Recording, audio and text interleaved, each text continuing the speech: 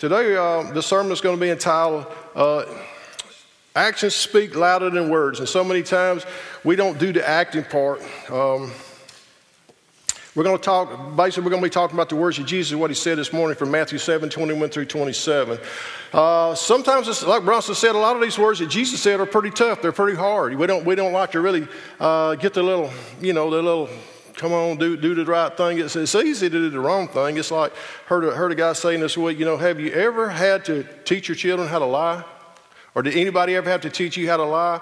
No, it's just part of the nature, the fallen nature that we have. So when Jesus tells us things that he wants us to do, sometimes they're hard because our old nature, our old sinful nature that we were born with wants us to just do whatever we feel like, And as we become Christians, then our life changes. We're no longer in the sinful lifestyle. We change and we're reborn into a lifestyle of Christ, which means we try to live like Christ. We try to live that righteous life, which just means right living.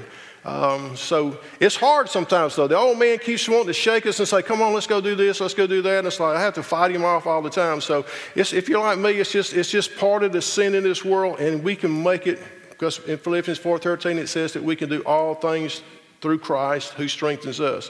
So here we are today, week 8, finishing up what he said. It's a great conclusion from what Jesus were the famous words from his Sermon on the Mount, a great sermon. It was a long sermon, but he gave us a lot of good things, the Beatitudes and a whole lot of things, and a lot of these words come from here. Now, let me ask you a question. Have you ever told somebody you would do something and then didn't do it? For whatever reason, maybe to start with, you just, in your mind, when you tell them, yeah, I'll do it, you knew at the beginning you weren't going to do it. Or maybe it's simply you just was very unintentional, you got busy and just forgot to do it sometimes. Or maybe a crisis came into your life, and before you could accomplish that task that you told the person you would do, that crisis took you off track and put you in another mode, and you were just trying to survive yourself. And then when you got through that crisis, you remembered that, hey, I told that person I'd do something, but I didn't do it, And I guess the old saying that we have with these sayings that we have, I guess the saying that would fit here, more is that our actions speak louder than words. You ever heard that saying? Our actions speak louder than words. It's kind of like a picture paints 1,000 words, or a picture's worth 1,000 words. Our actions, if somebody asks us to do something, we say we'll do it. Doing that, it lets people know that we're true to our word, we're good. And when God asks us to do something, or his word tells us we should or should not do something, and we read it and we hear it, we speak it, but we never take action and do it, it's just like, I forgot. I don't have time. It's like, what do you think God's feeling like? My son, my daughter, you told me you was going to do this, and you just dissed me. You just didn't do it. Kristen, how's that? That's like, why do we do that sometimes? We all do it. If I ask you to raise your hands, we'd all have to say, I raise your hands. It's like, it's tough sometimes. So our goal in responding to the scriptures, which are Jesus' words, always should be not just hearing and saying, but we will take action and do what he asks us to do, okay? Let me tell you a little story about myself, about making a promise one time. Me and my brother's just he's about 18 months younger than I am, and we were very close growing up. We were very competitive. And school was out in the summer. We were hanging out at home, doing our thing. We had a neighborhood, had a lot of guys in the neighborhood, and we'd all meet at somebody's house. Most of the time, our house, and we would play ball and different stuff, kickball, softball, baseball, mostly baseball. And one day, my dad comes in from work, and he says, son, got me and my brother together. He said, we had a certain day we were supposed to cut the grass, and I think it might have rained or something that weekend. We didn't get it cut in the weekend, and so the week was kind of moving on, and the grass hadn't got cut. So my dad told us one day, he said, boys, when I come home from work tomorrow, I want the grass cut when I get home. Yes, sir. We'll get it done. So we get up the next morning, and we, kind of put it off in the morning. It was a little early, the dude's out there. We need to wait a little bit, so we begin the gang began to come over to the house. We began to play ball. And as the day went on, we just played game after game after game. And I'll never forget the moment. I got my little bat. I'm waiting on the pitch. It's my turn. I'm waiting on the Bible to come, and I'm looking ahead, and I can see through the yard in front of us, our street was a dead-end street, and we were the only house on it. And I could see my dad's car turn the corner and start coming down the street, and I'm like, drop the bat. Oh, no, the fear went everywhere. And I looked at my brother, and I said, Dad's home. He knew what that meant because we'd already told the guys, hey, we got to get the grass cut today, so we can't play all day. We got to get the grass cut. So everybody scattered. They went everywhere. Me and my brother, we headed for the lawnmower. We thought, we get the lawnmower, we're cutting the grass, He said, get it cut before I get home. But we're like, we're going to get the lawnmower. So here we're coming up from behind the house with a lawnmower, and this dad's getting out of the car, and he's like, boys, what did y'all tell me y'all were going to do today? Was I clear on what I said your task was? We're doing it, Dad. We're doing it right now. It's like we hadn't even started. We hadn't even got the thing fired up. So needless to say, we got a little reminder. And that night at the dinner table was a little bit more uncomfortable sitting down to eat than it normally was, But we got the grass cut a little late. But it was a great reminder of what we need to do when we say we're going to do something. And sometimes I think that God is the same way. God says he disciplines those who are his. And a lot of times we tell God, I'm going to do something. Or God, if you'll do this, I'll do this if you'll do this, God. We try to bargain with God a lot, and it's like it never works because God already knows the future. He already knows what's best for us. He knows what's bad for us. And so, it's sometimes useless to try to bargain with God because you're never going to win because he knows best. And many, many times as I look back at my life, I am so glad God didn't give me what I asked for because hindsight's 20/20, they say. When I look back, I can realize how much of a blessing it was that God didn't answer the prayer the way I asked him to answer it. And then when I got into his word and began to grow in his word, I began to see how easier it was when I did what he said to do. If I had just listened to God, I grew up in church my whole life. As a teenager, I made a left turn somewhere and hung with the wrong crowd and got into a lot of trouble. Was very rebellious, very disobedient to my parents. They continued to love me and pray for me, I'm glad God never gave up on me. But I wish when I was going to church as a teenager, I had applied God's principles to my life and lived according to his word. It would have made my life a whole lot easier. It would have made me a better person sooner. And the influence that I had on people, instead of being negative, would have been positive. There's still times in my life as I'm praying that I remember some of the people that I hung out with, and I wonder where they are today because I knew who God was, and I even had professed him to be my Lord and Savior. But I didn't act on his word. I let other people lead me to where I shouldn't have went. Instead of me leading them, I let them lead me. And I have a lot of regrets in my life because I wasn't letting my light shine before men. I didn't let those people know that there is a God. And I know for a fact that 2 or 3 of them had some terrible deaths. A lot of them were drug related, killed, murdered. The rest of them, I don't know where all of them went to, but you know what? It's pretty sad that I had opportunities to bring people to Jesus Christ, but I chose to turn my back on God and not to act on his word. Consequences, okay? Let's go to Matthew. Let's take a look at the scripture, what he said today. Week 8, final day. We're going to go to Matthew chapter 7, verses 21 through 27. Let's just read those and see what God's saying there. Matthew 7, 21 through 27. He says, not everyone who says to me, Lord, Lord, will enter the kingdom of heaven, but only the one who does the will of my Father who is in heaven. Many will say to me that day, Lord, Lord, did not we prophesy in your name? And in thy name drive out demons, and in your name perform many miracles? Now you have to take a look and say, now wait a minute. And as we get into this, we learn that some of those people really had never been reborn, though they were going to church. Maybe though they were acting like they were Christian, they weren't totally all in. But it says they cast out devils and they did miracles. You know, I remember when the disciples, when Jesus had sent them out 2 by 2, and they came back, they were excited. They were really excited. Oh, we were seeing the people, God, when people were getting saved, but you know what? We ran across some people, and they were casting out devils in our name. They're not part of us. They're not your disciples. And I remember what Jesus told them: if they're not against us, they're for us. Leave them alone. So there are people who can sometimes do the right thing at times. And even Satan masquerades as an angel of light. Even he will do things sometimes. He'll do a miracle sometimes to make people think that this person is a prophet of God or whatever, so that they can get a following. And then at some point in time, he'll take them on this little left turn. And people who are immature in the word and not really strong in Christ and don't know what he said will be strayed by someone who is a false prophet. But he seemed good. He is a wolf in sheep's clothing. Okay?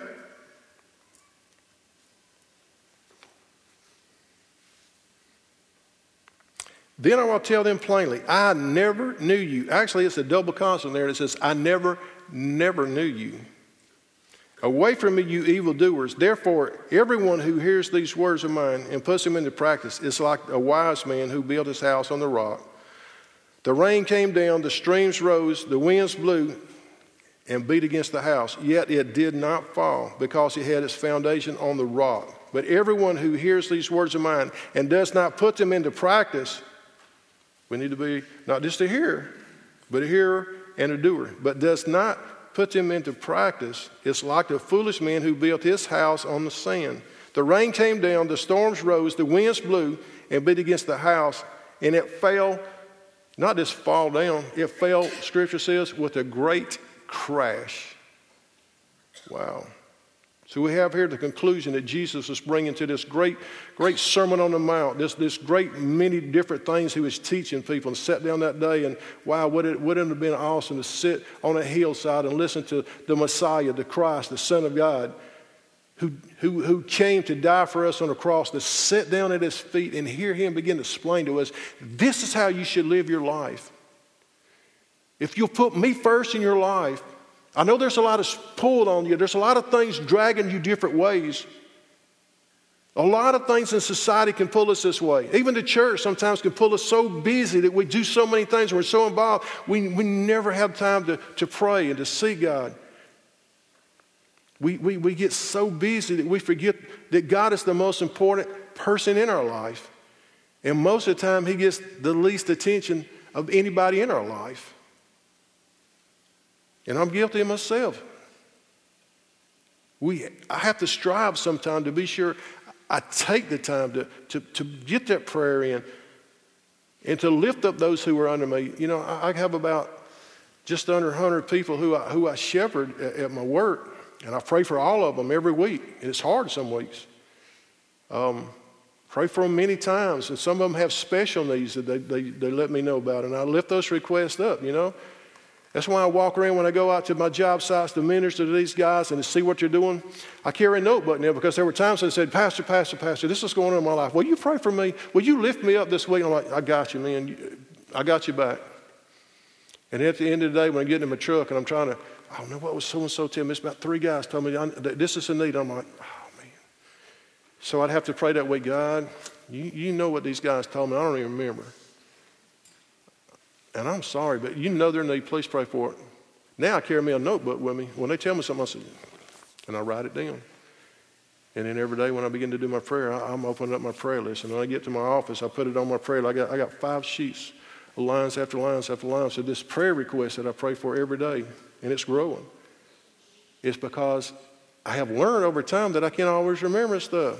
And there's a lot of stuff to remember when you have that many deaths. So we just ask God to help us, and we do what we say we're going to do. It's really bad when people come to you and say, you know, last week I asked you to pray for me about a certain thing. I'm like, yeah, thank you. You're not going to believe how much God, it's awesome. Thank you for praying for me. I'm like, when they leave, I'm like, oh, God, please forgive me. I even forgot. I didn't even say a prayer for them except that moment that they asked me. And I've learned when somebody asks me to pray, I pray that moment, and I write it down.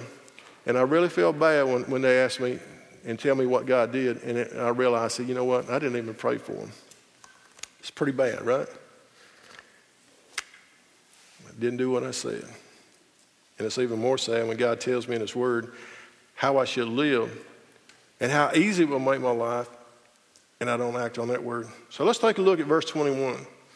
And he said, not everyone that says to me, Lord, Lord, shall enter the kingdom of heaven. So what is he saying? There's people who's going to say, Lord, Lord. What does that really mean? Lord, Lord. It really means he's my master. He's my king. He's the ruler of my life. And so people are going to call him Lord, Lord. Lord has shown that the entrance into the kingdom is through the straight gate. You know, he says, no man comes to the Father except through me. He said, there's a path that leads to destruction. It's wide, and many's going to go that way. But there's a narrow path, a straight path that goes to heaven, and a few's going to go that way. Every time I think about that scripture, my heart breaks. Because I really, after living a lifestyle like I did in my life and finding Christ, and realized that so many people are going the wide path. Many's going that way, and it's leading to destruction. And I know God never gave up on me, and I was able to turn my life around 180 degrees and get on that narrow path. And when I talk to people who don't know Jesus, or who say they do know Jesus, but they don't, their actions, their lifestyle doesn't show that, it breaks my heart. And I can only imagine how God feels, because he loves them more than anyone can. Not everyone implies that some people say, Lord, Lord, shall enter. Those enter who do the will of the Father, it says. Those who do the will of the Father will enter heaven. In 1 John it says, how do you know you're saved? Well, he answers the question for us. We don't have to wonder. Let me see. He answers it. Keep my commandments. Pretty simple. Verse 22. Many will say to me on that day, Lord, Lord, have we not prophesied in your name? And I talked about that a little bit a while ago. The Lord chooses out the greatest class of non-doers to show that such will fail to interest.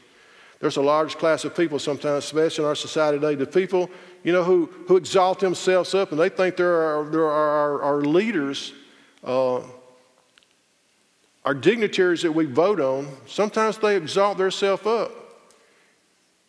And when I see in my lifetime, to see, especially the last 25 years of some of the decisions that those people who we have elected, and many of them Christians who have gone in and started making laws for our land and putting us in places, and it's like, how could they even do that? That's contrary to everything God ever said. But they pretend to be like they're saved. They say they are. In election time, you wait till next year, 2014, and you'll start hearing these people who are running for office are saying, I'm a Christian, I go to church, and they'll start going to church. They put up a front. There's these false prophets sometimes, these false things. And at the same time, there are people that sitting in the church Sunday after Sunday after Sunday who are in the same shape. Many will say to me that day, Lord, Lord, have we not prophesied in your name? Lord, didn't we serve you? Didn't we do this? Didn't we do that? Verse 22, or verse 23, he says, I never knew you. Never must be accepted in a deeper meaning of recognizing the disciples. You know, it's to a point a lot of times when people ask me at work, are you a Christian? You know, we have new guys come to a job site, and I've talked to them and shared the gospel a little bit, tell them a little bit about myself. And they'll ask me, so you're a Christian? I'm like, well, I rather just say I'm a disciple of Jesus Christ, because the word Christian today doesn't really have a connotation of being what it used to mean 25 years ago. Because 99 and 9/10 of the people who you try to witness to will tell you, I'm a Christian. But when you ask them, well, if you were to die right now and you're standing before the gates of heaven, and God said, why should I let you into my heaven? What would you say to God? And they go, I'm not sure. And my thing to them then is, well, if you're not sure what it takes to get into heaven, how do you know you're going to heaven? Why do you think you're going to heaven? Are you saying, Lord, Lord, but you never really knew him? You know? The scripture says, depart from me, you work of iniquity. I never knew you. God's saying, you know, I've got the books. Scripture says he's got books. Everything that we do, our whole lifestyle. I don't know how God does it. I don't know how he can do it. I don't know how he can listen to all of our prayers all at one time, all over the world. I mean, there's so many things about God I don't understand. I don't understand more things about God than I do understanding. I mean, he's so fathomless. I've got an infinite little brain here, and He's supernatural. But he writes down everything that we do, everything that we say. And one day there's going to be a judgment day that all of us are going to stand before him and judge on. You know, they're not going to put you and your best friend on the pan and say, let's see which one of those, is the best. It's not going to put you and your boss in the pan and say, okay, let's see which of them is more righteous. It's not going to put you and your pastor in the pan and say, let's see, you know. It's going to put Jesus in one and me in the other. And we all know how that's going to work out, don't we? And it's only by the blood of Christ that his blood covers me, because I recognize it through my sinful nature that I was born into, that he was my Lord and Savior, that I repented of my sins and I asked him to be the Lord of my life, and took that punishment that I deserved. He took it on the cross and paid it. I've been redeemed, which is an accounting term, which we could get into some deep stuff later. But because of that, only because of his blood being applied to my life, balances me out so that God does it. Okay? Verse 24, everyone who hears these words of mine, no life can be founded upon Christ's teaching unless it is founded upon the faith and the trust in his word and his teachings. If we don't know what Christ's teachings is, how do we know how to live? How do we know what right is, and how do we know what wrong is? When I was 6 months old, I didn't know right and wrong. I just knew if I cried enough, I would get hell. I would get my stomach fell, and I would get dry britches on. And if I got lonely, I would just cry. I didn't know I was doing that, but that's what I was doing. As I look back and I had my children, I realized that's all I was doing then. You know, we get our way by doing what we want to do. I didn't know what right was or wrong was. But as I got a little older and realized, I think I'll cry and get some attention. It didn't work out too good, I began to learn what right was and wrong was. I didn't cry when I needed something. I asked, and if they said no, I just had to learn to live with it, And that's how I do with God. When I ask God, he goes, no. I'm like, yes, sir. Thank you for talking to me. See you. It's like, he loves me, and I know he does. Those days I'm down and I'm struggling, I can feel his love. I can feel him holding me and encouraging me and blessing me, lifting me up. That's like I know him there. If you never feel that presence in your life, just start worrying about it. Verse 25, the rain came down, and it fell with a great crash. See what you got to realize in Palestine, the country around that place, it had some when it rained, it was like a torrent. It was just like and when it began to rain and the waters such a deluge would come down so fast, it would begin to rain. It would make streams like a river, and it would begin to wash. And that sandy area of that desertous place like that would begin to just wash away. It would, the landscape would change many, many times over the years as that water began to run. And then it would dry out and be desert again. But when it came, it would begin to move. And if there's anything built there, it would just take it all down. We've even seen that in our own country, around in Mississippi and Missouri and some other places where people had built their houses on the sandy shores. They were just washed away. They were sucked right into the rivers when all that rain came, because it wasn't set on a foundation. In verse 26, everyone who hears these words and does not put them into practice. So the hearer who obeys is likened to the foolish man who built his house on the sand, just like what he's talking about. It will get washed away. It won't stand. It will fall down. Okay? But the one who builds his house on the rock, it'll stand. See, Jesus is our rock. Doesn't the scripture say that he is our rock and our foundation, our fortress? If you'll build your house on a rock, if you'll build your life, plant it on a rock, put those roots in deep, when the storms come, you're going to stand. Don't mean it's not going to get blown away, and the shingles might get blown off. We might have to put a window or two back in where the limbs blew off and hit it. But our house, our foundation is going to stay. Our very intimate being inside us, who he is, it's going to be there. Our morals and our values don't change if we get plugged into Jesus. We may have the temptations, we may have the heartaches, we may have the sickness, we may have a lot of things come against us, but there's nothing that we can't accomplish through Christ who's in us. We're going to build our house on the rock. 27, it fell with a great crash. The Lord describes the thoughtlessness of the builder who built his house on the sand. Okay, these passages tell us that it's not what we say, but what we do. I told my dad I'd have the grass cut by the time he got home, and I didn't do it. And there's a lot of good reasons sometimes that we don't do what we say we do. There's a lot of good reasons sometimes when we tell God we'll do something that we don't do it. But do good intentions really, how do I say it? Good intentions and not doing it really just doesn't get the job done. But I'm thankful for the grace that God gives us, his children. Now sometimes, like my dad did, we get a little discipline from the Lord too, okay? Let me tell you a story. There was a carpenter who was a really good carpenter. He worked for a contractor. For many, many years, he had worked for this contractor, and he was like his lead carpenter. He built houses, and the man was well known, the contractor was, for his great crews and for the quality that was put into their homes. And so one day, this carpenter come to his contractor, and he said, look, you know, I'm ready to retire. I'm ready to... for me and my wife to just take it easy for a little bit. I'm getting old, you know, it's getting harder. And I would like to spend some time with my wife and my extended family. So I'm going to retire, you know. I know it's not going to be as easy. I don't have as much retirement saved up as I want. But, you know, we can make it. We've looked at it. Me and my wife have been praying for it for a while. And we know we can make it. And I'm just going to, you know, I just need to take off and spend my last few years just enjoying life. So the contractor was reluctant. He goes, you know, you're my best carpenter I got, you know, and I'll miss you. He said, but I understand. He said, but let me ask you one thing. He said, will you build me one more house before you retire? And the guy thought about it. He says, yeah, for you. He said, for me, will you build me one more house before you retire?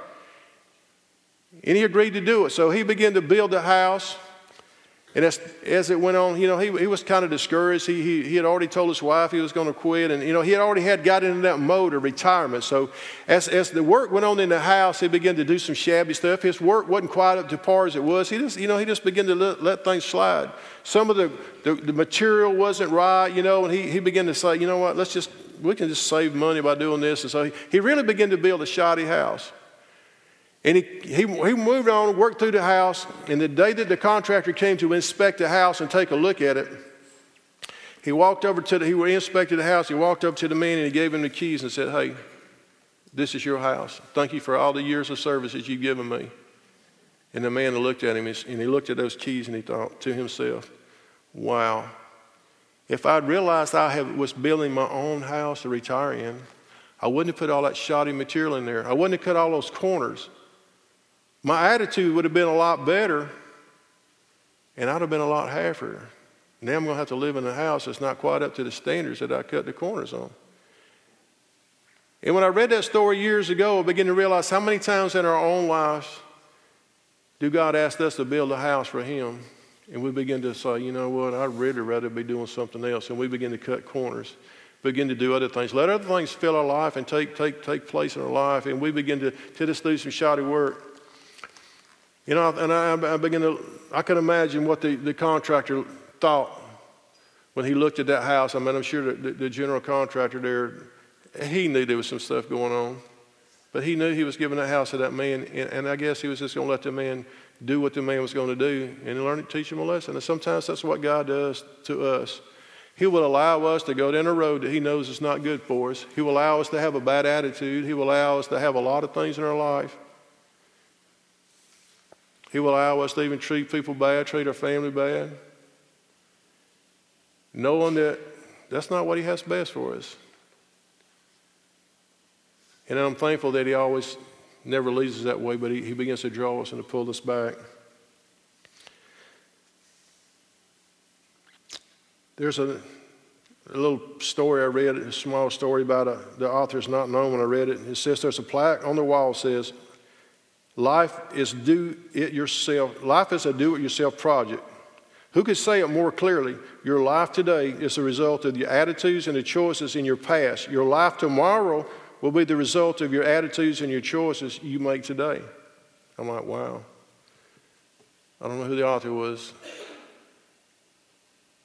but it was a wise man or woman, whoever who wrote that. Probably was Jesus. I don't know. So, we can take a look around us and see that our society, or all around us, influences us as a church more than we as a church influence our society. Do you think that's true? I see it every day.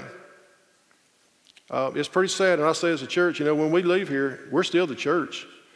Each one of us is the church, and we go out, and it's our attitudes and our choices and our lifestyle, and it's like not keeping our globe, the old hurricane lamps that they used to have and the oil lamps, that's all the light they used to have. And I remember my grandmother going to her house as a little boy, and we would sit by those little oil lamps, those hurricane lamps and stuff. And in the morning, I would know after breakfast, she would always take the globe off, and she would always clean that thing up because it would get smoked up with that oil.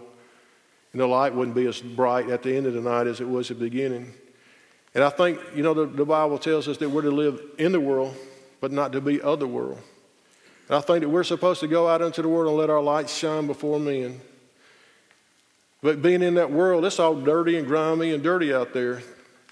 And each day we need to come home and take our globe off and begin to clean it up so that when we go out in the morning, our light is shining bright. We need to be doers of the word and not hearers only. We need to move from glory to glory as Christians. We don't need to be satisfied with, the growth that I had last year and the year before that. Today is a new day. We're about to come to a new year. Where are you at in the level you are today? We're all at different places, and I'm still going to my levels. We're never going to get to the level on this side of heaven. We continue to grow. We continue to study. We continue to read the Word. We continue to pray. We continue to make mistakes and learn from those mistakes. Making mistakes over and over and over, the same mistakes over and over and over, and never learning is like what the definition of insanity is, doing the same thing over and over and over again, expecting different results. As Christians, we're going to make mistakes, but we need to learn from those mistakes. We need to have accountability from our brothers and sisters in Christ to come to us and talk to us and share with us and let us know where we're at.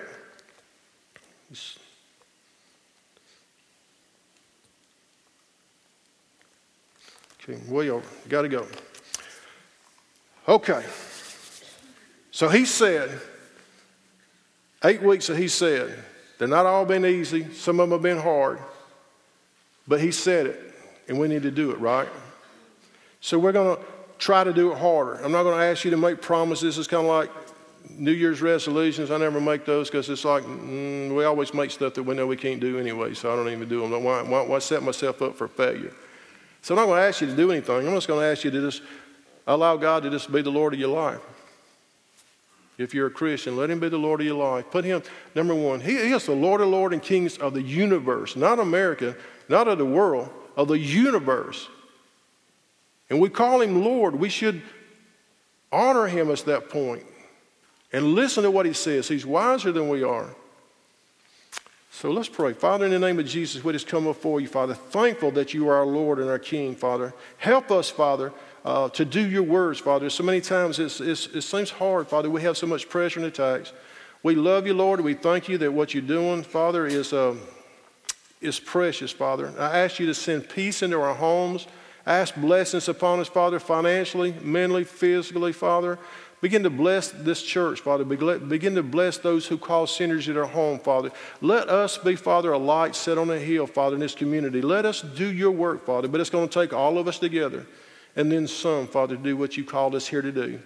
So, Father, thank you for your word. Thank you for this series, Father. And I just pray that we'll become men and women and young people and children of action, Father, not of just hearing the word, but be doers of your word. And I ask all of this, and Father, in the name of Jesus Christ of Nazareth, and we thank you and praise you and give you the glory. In Jesus' name, amen.